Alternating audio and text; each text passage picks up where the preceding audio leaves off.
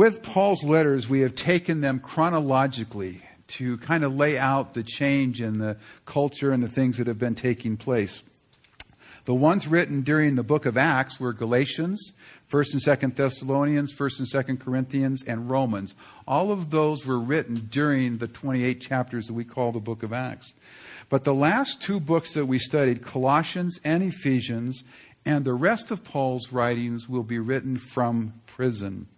Now, prison wasn't like what you pictured, like the Philippian jailer or some dungeon for a Roman citizen. It was completely different. You remember when Acts was before Festus in Caesarea, he appealed to Caesar. He says, I appeal to Caesar. And that was something every citizen was able to do. And so when he got to Rome, after he got through the few shipwrecks and things, he got to Rome, he was put on house arrest for 2 years. And that means he got to rent an apartment or a house and got to stay there, and he had to wait for 2 years. And the reason for that, I didn't know this was kind of an interesting discovery, was to make it so that you didn't say, I want to appeal to Caesar. In other words, if you're going to make that appeal, it's got to be a serious matter because it's going to take you 2 years to get to that court date.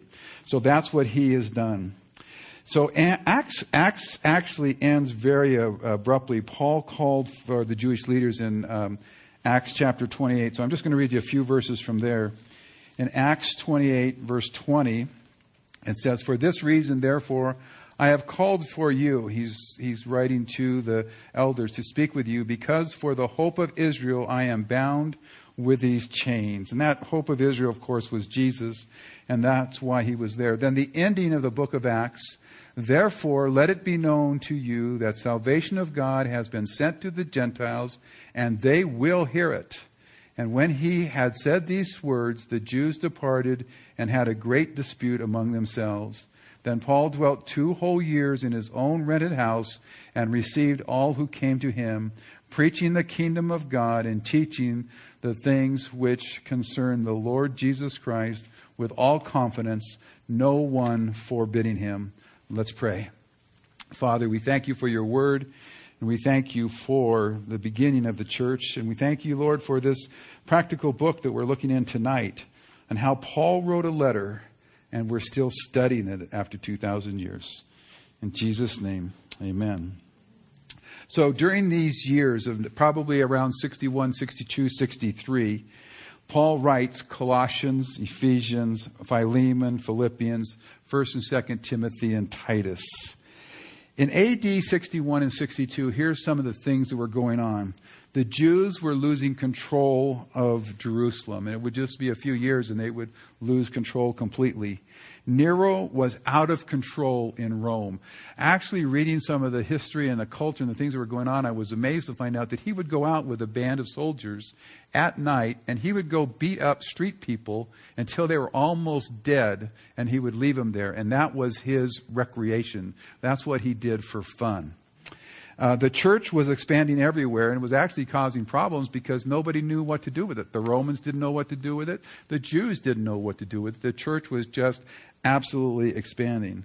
So while Paul is in prison, he meets Epaphras from Colossae, and he learned that the church there met in one of the homes, and the owner of the home was Philemon, and that Philemon had a slave named Onesimus.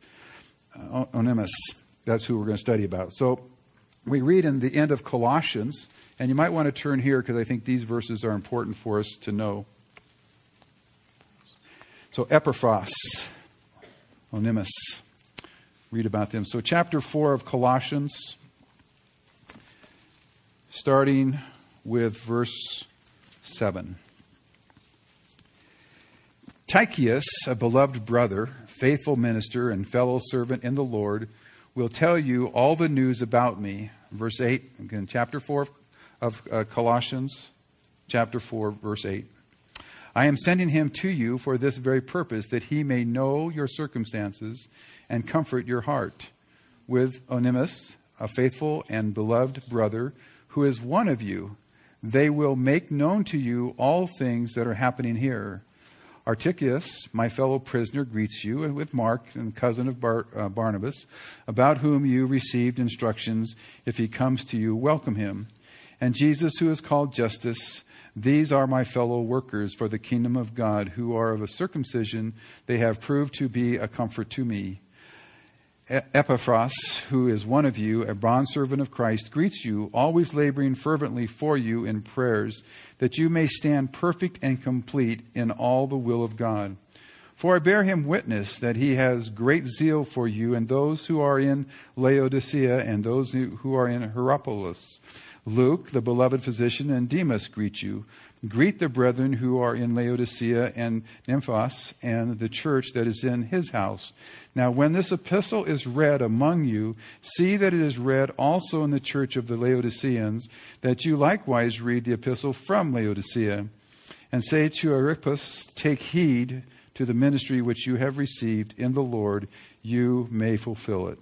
And so that was Paul writing at the end of the book of Colossians. And why is that important for us? He says to greet these people who are bondservants and fellow workers. And in Corinth, in the city of Corinth, or in the letter to the Corinthians, we read, Aquila and Priscilla greet you heartily in the Lord with the church that is in your house. So here we are looking at 3 different books, and they all talk about the church in your home. So it's obvious that which began in Acts 2:42 has continued. Actually has continued so much that they have turned the world upside down. Without buildings, without PowerPoints, without wireless speakers, without all that type of stuff, they have turned the world upside down. Estimated 70 to 75% of the world had become Christian within those first couple hundred years. And so something had happened. So when Paul wrote to the church in Colossae, we saw that this letter was centered on Christ. And it's actually considered to be the most Christological writing in the Bible. It's the one book that gives you the best picture of Jesus. Then when we studied Ephesians, Pastor Brandon taught us how Paul writes about the church. And these are circuit letters. These were to be taken to a group of churches in the area called Colossae or Galatia there, in which he writes to the church, and he talked about our position in Christ and our walk, ending up with how we should stand. But there was a third letter in this group of letters, and some people think that Ephesians should have been called Colossians 2. 2 Colossians, because of the way that this letter was being addressed to the people of that particular region. And Ephesus would have been part of that circle or that group of early churches in the history. But this third letter is Philemon, and where he is going to go back with these other letters along with a fellow brother named Onesimus. Onesimus is Greek, and the word is defined as profitable. So when he was purchased as a slave, his master said, you're going to be profitable to me, and I'm going to give you this name. But instead, we will see that he turned out to be a thief and a runaway. So that brings us to the letter of Philemon, chapter 1, verse 1. Oh, there's only one chapter, so you don't have to worry about it. Should have been an easy reading assignment for you. Those of you who are staying up with us with your reading, it helps us as teachers if you've read the material. It's kind of like doing homework. If you don't do your homework, it's really hard for the lecture to have as much meaning. So next week, Philippians 1 and 2. Philippians 1 and 2 next week. That's an easy read. I would think you could read Philippians 1 and 2 every day next week. I mean, I certainly would if somebody was going to take the time to study it and teach it to me. So I hope, church, you'll do that. Wouldn't you guys do that? If you guys were going to study Philippians next week, wouldn't you read it over a couple times? Yeah, okay. Okay. Philemon. Just before Hebrews, okay? Paul, a prisoner of Christ Jesus, and Timothy, our brother. To Philemon, our beloved friend and fellow laborer. To the beloved Apphia, Archippus, our fellow soldiers, and to the church in your house. Grace to you and peace from God our Father and the Lord Jesus Christ. So Paul starts out with just a typical greeting to this letter. And again, this is a letter from a person to a person. Most of us have written letters. We have done that 350 words approximately in the Greek. So it's not a long letter, but haven't we all written letters? Have any of your letters shown up 30 years later, 40 years later. This one's still, we're talking about tonight. It's been 2,000 years since this letter was written. He's not a prisoner of Caesar or the Roman Empire. He's a prisoner of Christ, it says there. He's not a prisoner of his circumstances. He's a prisoner of Jesus Christ. He's not even a prisoner of the Jewish leaders who started all this trouble to get him to appeal to Caesar, to get him to the place where he is. So anything that Paul is going to ask of Philemon in this letter pales in comparison to where Paul is. Paul, a prisoner of Jesus Christ in a Roman prison. If I'm here, man, if I ask you for something, you ought to be able to help me out. He calls to Philemon as both a friend and a fellow laborer. In 9 of Paul's epistles, he calls himself an apostle. But he does not here, because this is a very personal letter. This is a letter from a friend to a friend. Now he notes that there's a family involved here and the church that's in his home. This is the only epistle that is written to both a person and a church. Most of the epistles are written either to a church or to a person. But this one is written to both, to Philemon and to the church that is in his home. The Apphia was most likely his wife, and she would have had the responsibility of the slaves. So Onesimus would have been the one. Spurgeon points out to believers, this was kind of challenging to me, and hopefully it will be to you. Spurgeon points out that to believers, their homes should be like a church, and that each home can have the characteristics of a healthy church. It should consist of converted, saved people. They should worship together. They should have a bond of unity. They should be supplied with oversight guys. Okay? There should always be teaching present, and they should have a heart to minister outside of their home. So is your home like a church? That's the way it should be. So now in verses 4 to 7, Paul praises, he thanks God for Philemon, and he's actually looking back a little bit on Philemon's life. So let's read those verses. Verse 4, I thank my God, making mention of you always in my prayers, hearing of your love and faith which you have towards the Lord Jesus and towards all the saints, that the sharing of your faith may become effective by the acknowledgement of every good thing which is in you in Christ Jesus. That even sounds a little bit like what we learned in Ephesians, of being in Christ and the things that are in us. Because again, these 3 letters were written at the same time. Verse 7, for we have great joy and consolation in your love, because the heart of the saints have been refreshed by you, brother. Before Paul gets to the point of the runaway slave, he expresses his appreciation for his friend. This seemed to be a way that Paul would write. When he wrote to the Corinthians, he admonished them for their great faith and how the whole world had heard about them and what was going on in their church. Then he beats them up for about 7 or 8 chapters, and then after he gets done correcting them, he also comes back and gives them some more praise. It seems like that what Paul's doing here is he's kind of setting the stage. He's expressing his appreciation for his friend. In verse 5 there it says he was a man of love and faith. And just a page over in Titus, if you look at the last verse, he says, all who are with me greet you. Greet those who love us in the faith.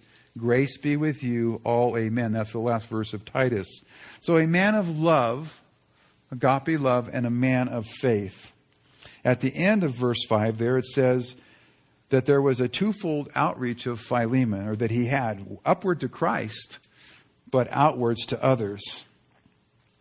And isn't love for the brothers the best evidence of our faith in Christ? As you Patmosize, whatever, as you pull together, as you lift up one another, as you reach out and help one another, you're exemplifying what Christ is all about. And that is, they'll know we are Christians by our love. One of the things that we need to make sure of.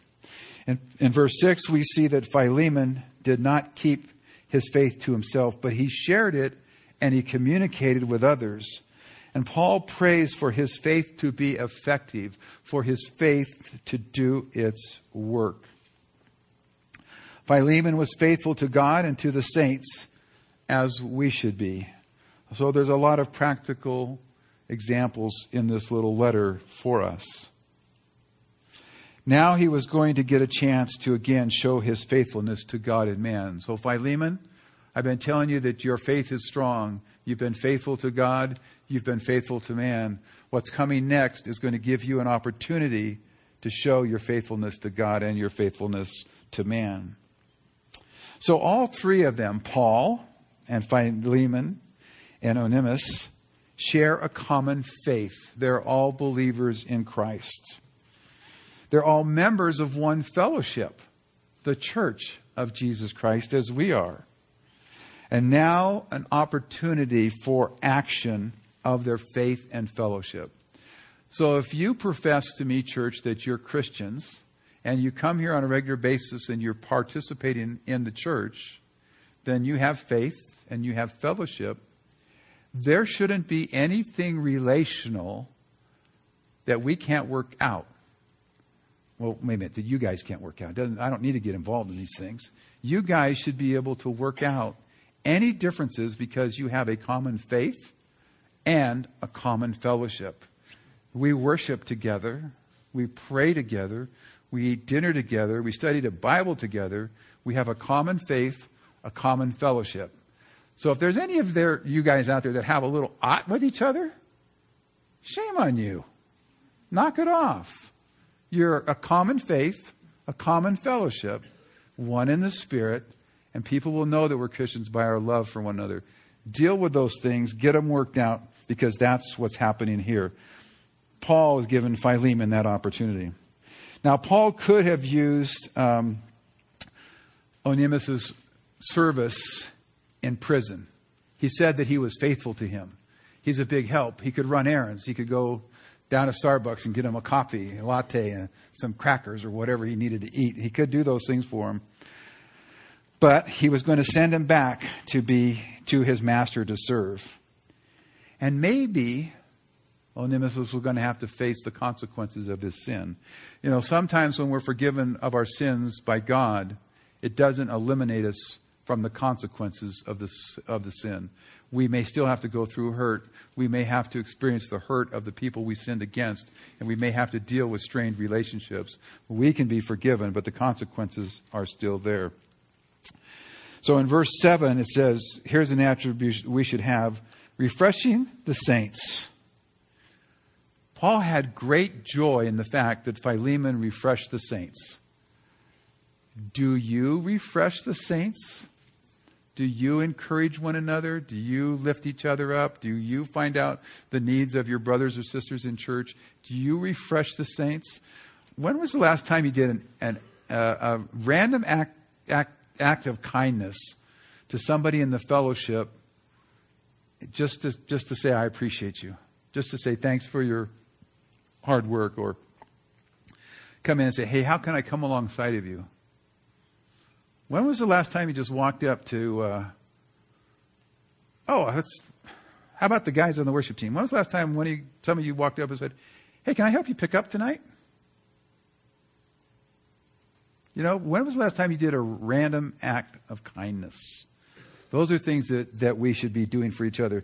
That book ministry that we have back there, most people say it's really good. I mean, I've gotten books for free. I've gotten books on the subjects that you're reading. I've gotten movies and taken them home. I've brought them back. Hey, every Sunday night, it's got to get picked up and put away. You know, do a random act of kindness. One Sunday night, go back there and say, hey, Dave, let me help you. What do you do here? And just give him 15 minutes. You'd be surprised what it does. An attribute we should have is refreshing the saints, lifting each other up, helping one another. Guys, if you see a lady carrying something, take it out of her hands and carry it forward. Take it out to the car. Do those things. Heidi and Norm aren't here tonight. If it's a rainy night outside and it's a tough night and you see Heidi pushing Norm out there, guys, say, hey, Heidi, let me help you. What can I do to help you get Norm out there and situated in the car? She would really appreciate it, okay? So anyhow, refresh the saints. That's enough of that. I'll move on. In verses 8 to 17, Paul now pleads. He makes an appeal, and he's looking within Philemon's heart. Philemon, what are you all about? Let's take a look at those verses 8 to 17. Therefore, though I might be very bold in Christ to command you what is fitting, yet for love's sake I rather appeal to you, being such a one as Paul, the aged. I love that. Oh, man. Being such a one as Mike, the old man, and now also a prisoner of the Lord Jesus Christ, I appeal to you for my son Onesimus, whom I have begotten while in my chains, who once was unprofitable to you, but now is profitable to you and to me. I'm sending him back. You therefore receive him, that is my own heart. Whom I wish to keep with me, that on your behalf he might minister to me in my chains for the gospel. But without your consent, I wanted to do nothing, that your good deed might not be by compulsion, as it were, but voluntary. For perhaps he departed for a while for this purpose, that you might receive him forever. No longer as a slave, but more than a slave, a beloved brother, especially to me, but how much more to you, both in the flesh and in the Lord. If then you count me as a partner, receive him as you would me. That's a pretty heavy appeal or a plea. It's going to be pretty hard for Philemon to say no. So Paul could have used his apostle authority. I am the apostle Paul. Do it. But that would not have been the best way. Philemon now has the opportunity to grow in grace and receive a blessing for the experience of forgiveness. Love is a much stronger motivation than fear or being commanded. And so much can be done when people love what they're fighting for, or what they're believing in, or what they're accomplishing. Love is a compelling force. That's why in verse 9 he uses the word appeal and not demand. He even does what he can to get some sympathy from Philemon. He says, I'm old and I'm in prison. Do it for me. Don't you understand, guys? Do it for me. I'm old and I'm in prison. In verse 10, he says his son, who was begotten while in prison. And probably what happened is Onesimus run away, and he went across Turkey, across the ocean there to the land, and then finally ends up in Rome with about 1.5 million people. He says, I'll get lost. Nobody's going to find me here. I'll never get caught. I'm free at last. And he ran into Paul. And Paul preached the gospel to him. He got saved. Onesimus told him his story. You know what? I got to send you back. Oh, no. I don't want to go back. I'm free now. No, the Bible says, the law says, what I've been writing here, you've got to go back. So he calls him his son, and which he always did with his converts, in many of his epistles, when he writes to them, he says, my children whom I've begotten. So he's constantly calling them that. So in verse 11, we see that Paul starts to hint at what life is all about, using Onesimus' name as a play on words. Remember, it means profitable, and probably given to him when he was purchased as a slave. Now Paul says he's unprofitable to you. He was a thief. Look at verses 18 and 19. But if he has wronged you or owes you anything, put it on my account. I, Paul, I am writing this with my own hand. I will repay. Not to mention to you that you owe me even your own self besides.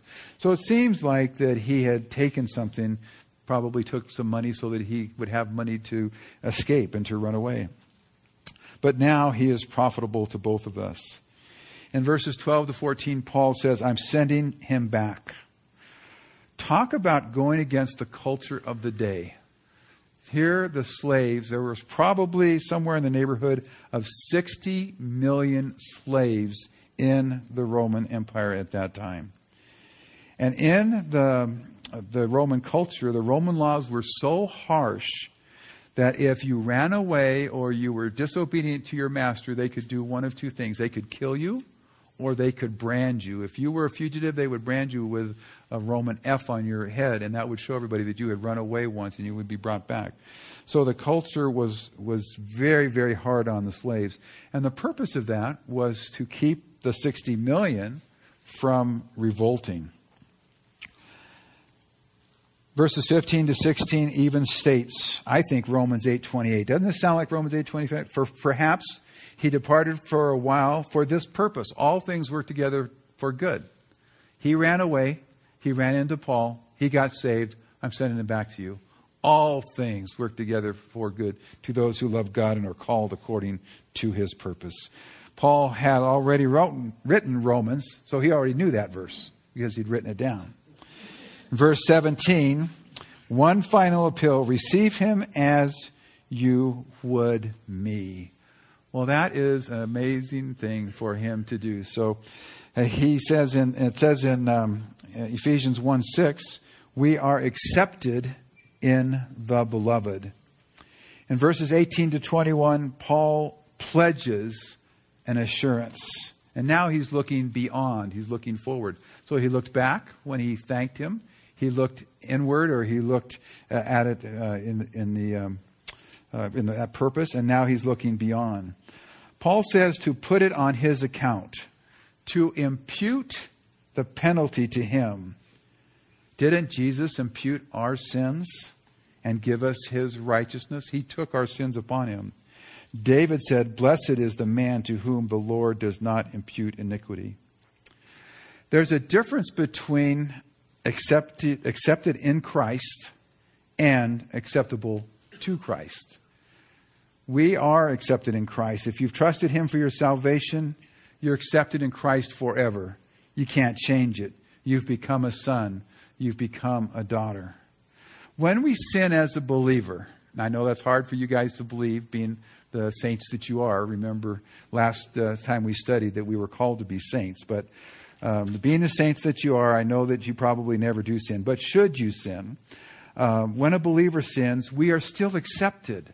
We're accepted in the beloved. We are still part of it. But our actions are not acceptable. And so there's a difference between accepted in Christ and acceptable to Christ. And that's what Paul is demonstrating by his pledge. He says, put his charge on my account. I realize his actions are not acceptable to you, Philemon, but forgive as you have been forgiven, and even go further. Have fellowship with him as a brother. So let's look at the last part of the letter, starting again with verse 18. But if he has wronged you or owes anything, put that on my account. I, Paul, am writing with my own hand. I will repay, not to mention to you that you owe me. Don't you see a little I owe you there? I owe you and you owe me. Even your own self besides. Yes, brother, let me have joy from you in the Lord. Refresh my heart in the Lord. Didn't Paul earlier say that it was a great attribute for us to refresh the saints? Paul's now saying, refresh my heart in the Lord. Having confidence in your obedience, I write to you, knowing that you will do even more than I say. But meanwhile, also prepare a guest room for me, for I trust that through your prayers I shall be granted to you.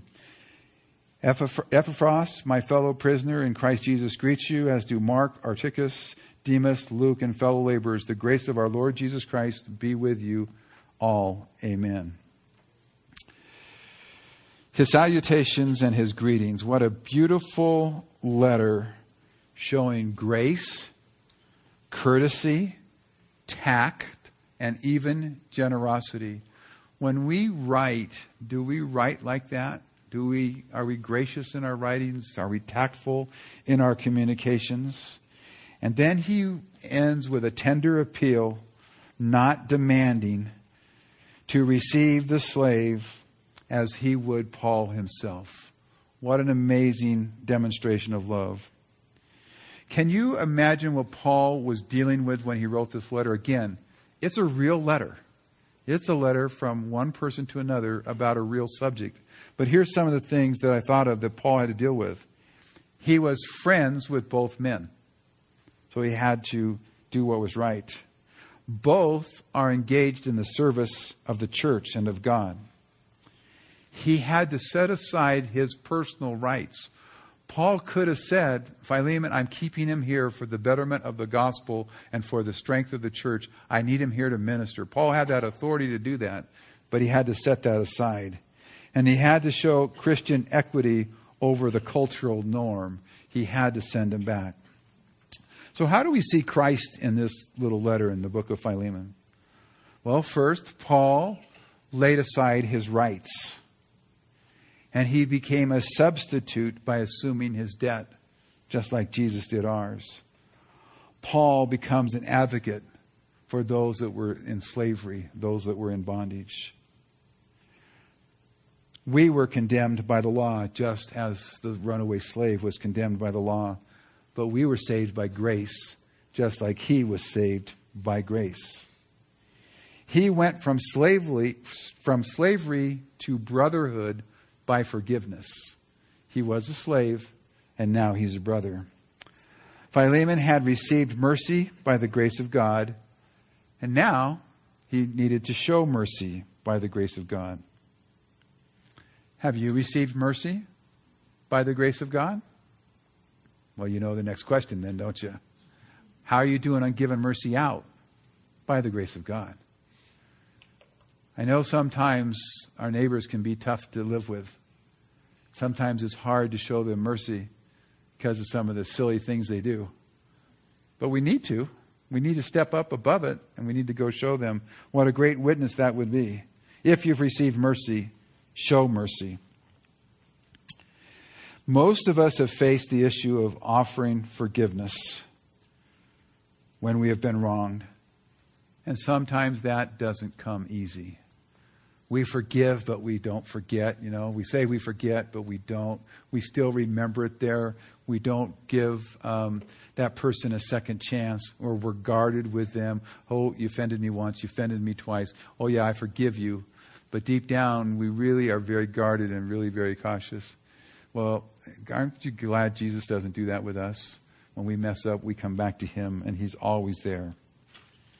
As believers, we must recognize that our ability and even our willingness to forgive are the results of Christ's work on the cross. If it wasn't for Jesus Christ, if it wasn't for what he did for us on the cross, we wouldn't be able to forgive each other. But because he forgave us much, we should be able to forgive much. Forgiveness serves as a very visible factor in proving who we say we are. Forgiveness serves as a visible factor, something you can see in proving who we say we are. They'll know we are Christians by our love. And forgiveness is one of the greatest acts of love that there can be. So we need to demonstrate our Christianity by being forgiving in what we do. So if any of you are harboring unforgiveness, I want you to demonstrate the fact that you're a Christian and get over it and get it done. Okay? Now, you have been forgiven much. We remember that by remembering the cross. And we take communion here every Sunday night. So during the next song, the worship team is going to come back. And during the song, at the end of all three aisles, there's a communion table. You can go back there when you feel ready. Anytime during the song, pick up your communion elements and come back and take communion when you feel like you're ready. But you know what? Ask the Lord to forgive you for any unforgiveness, if you dare. Okay? If there's some unforgiveness in your life, ask the Lord to forgive you of that and see what he does with it.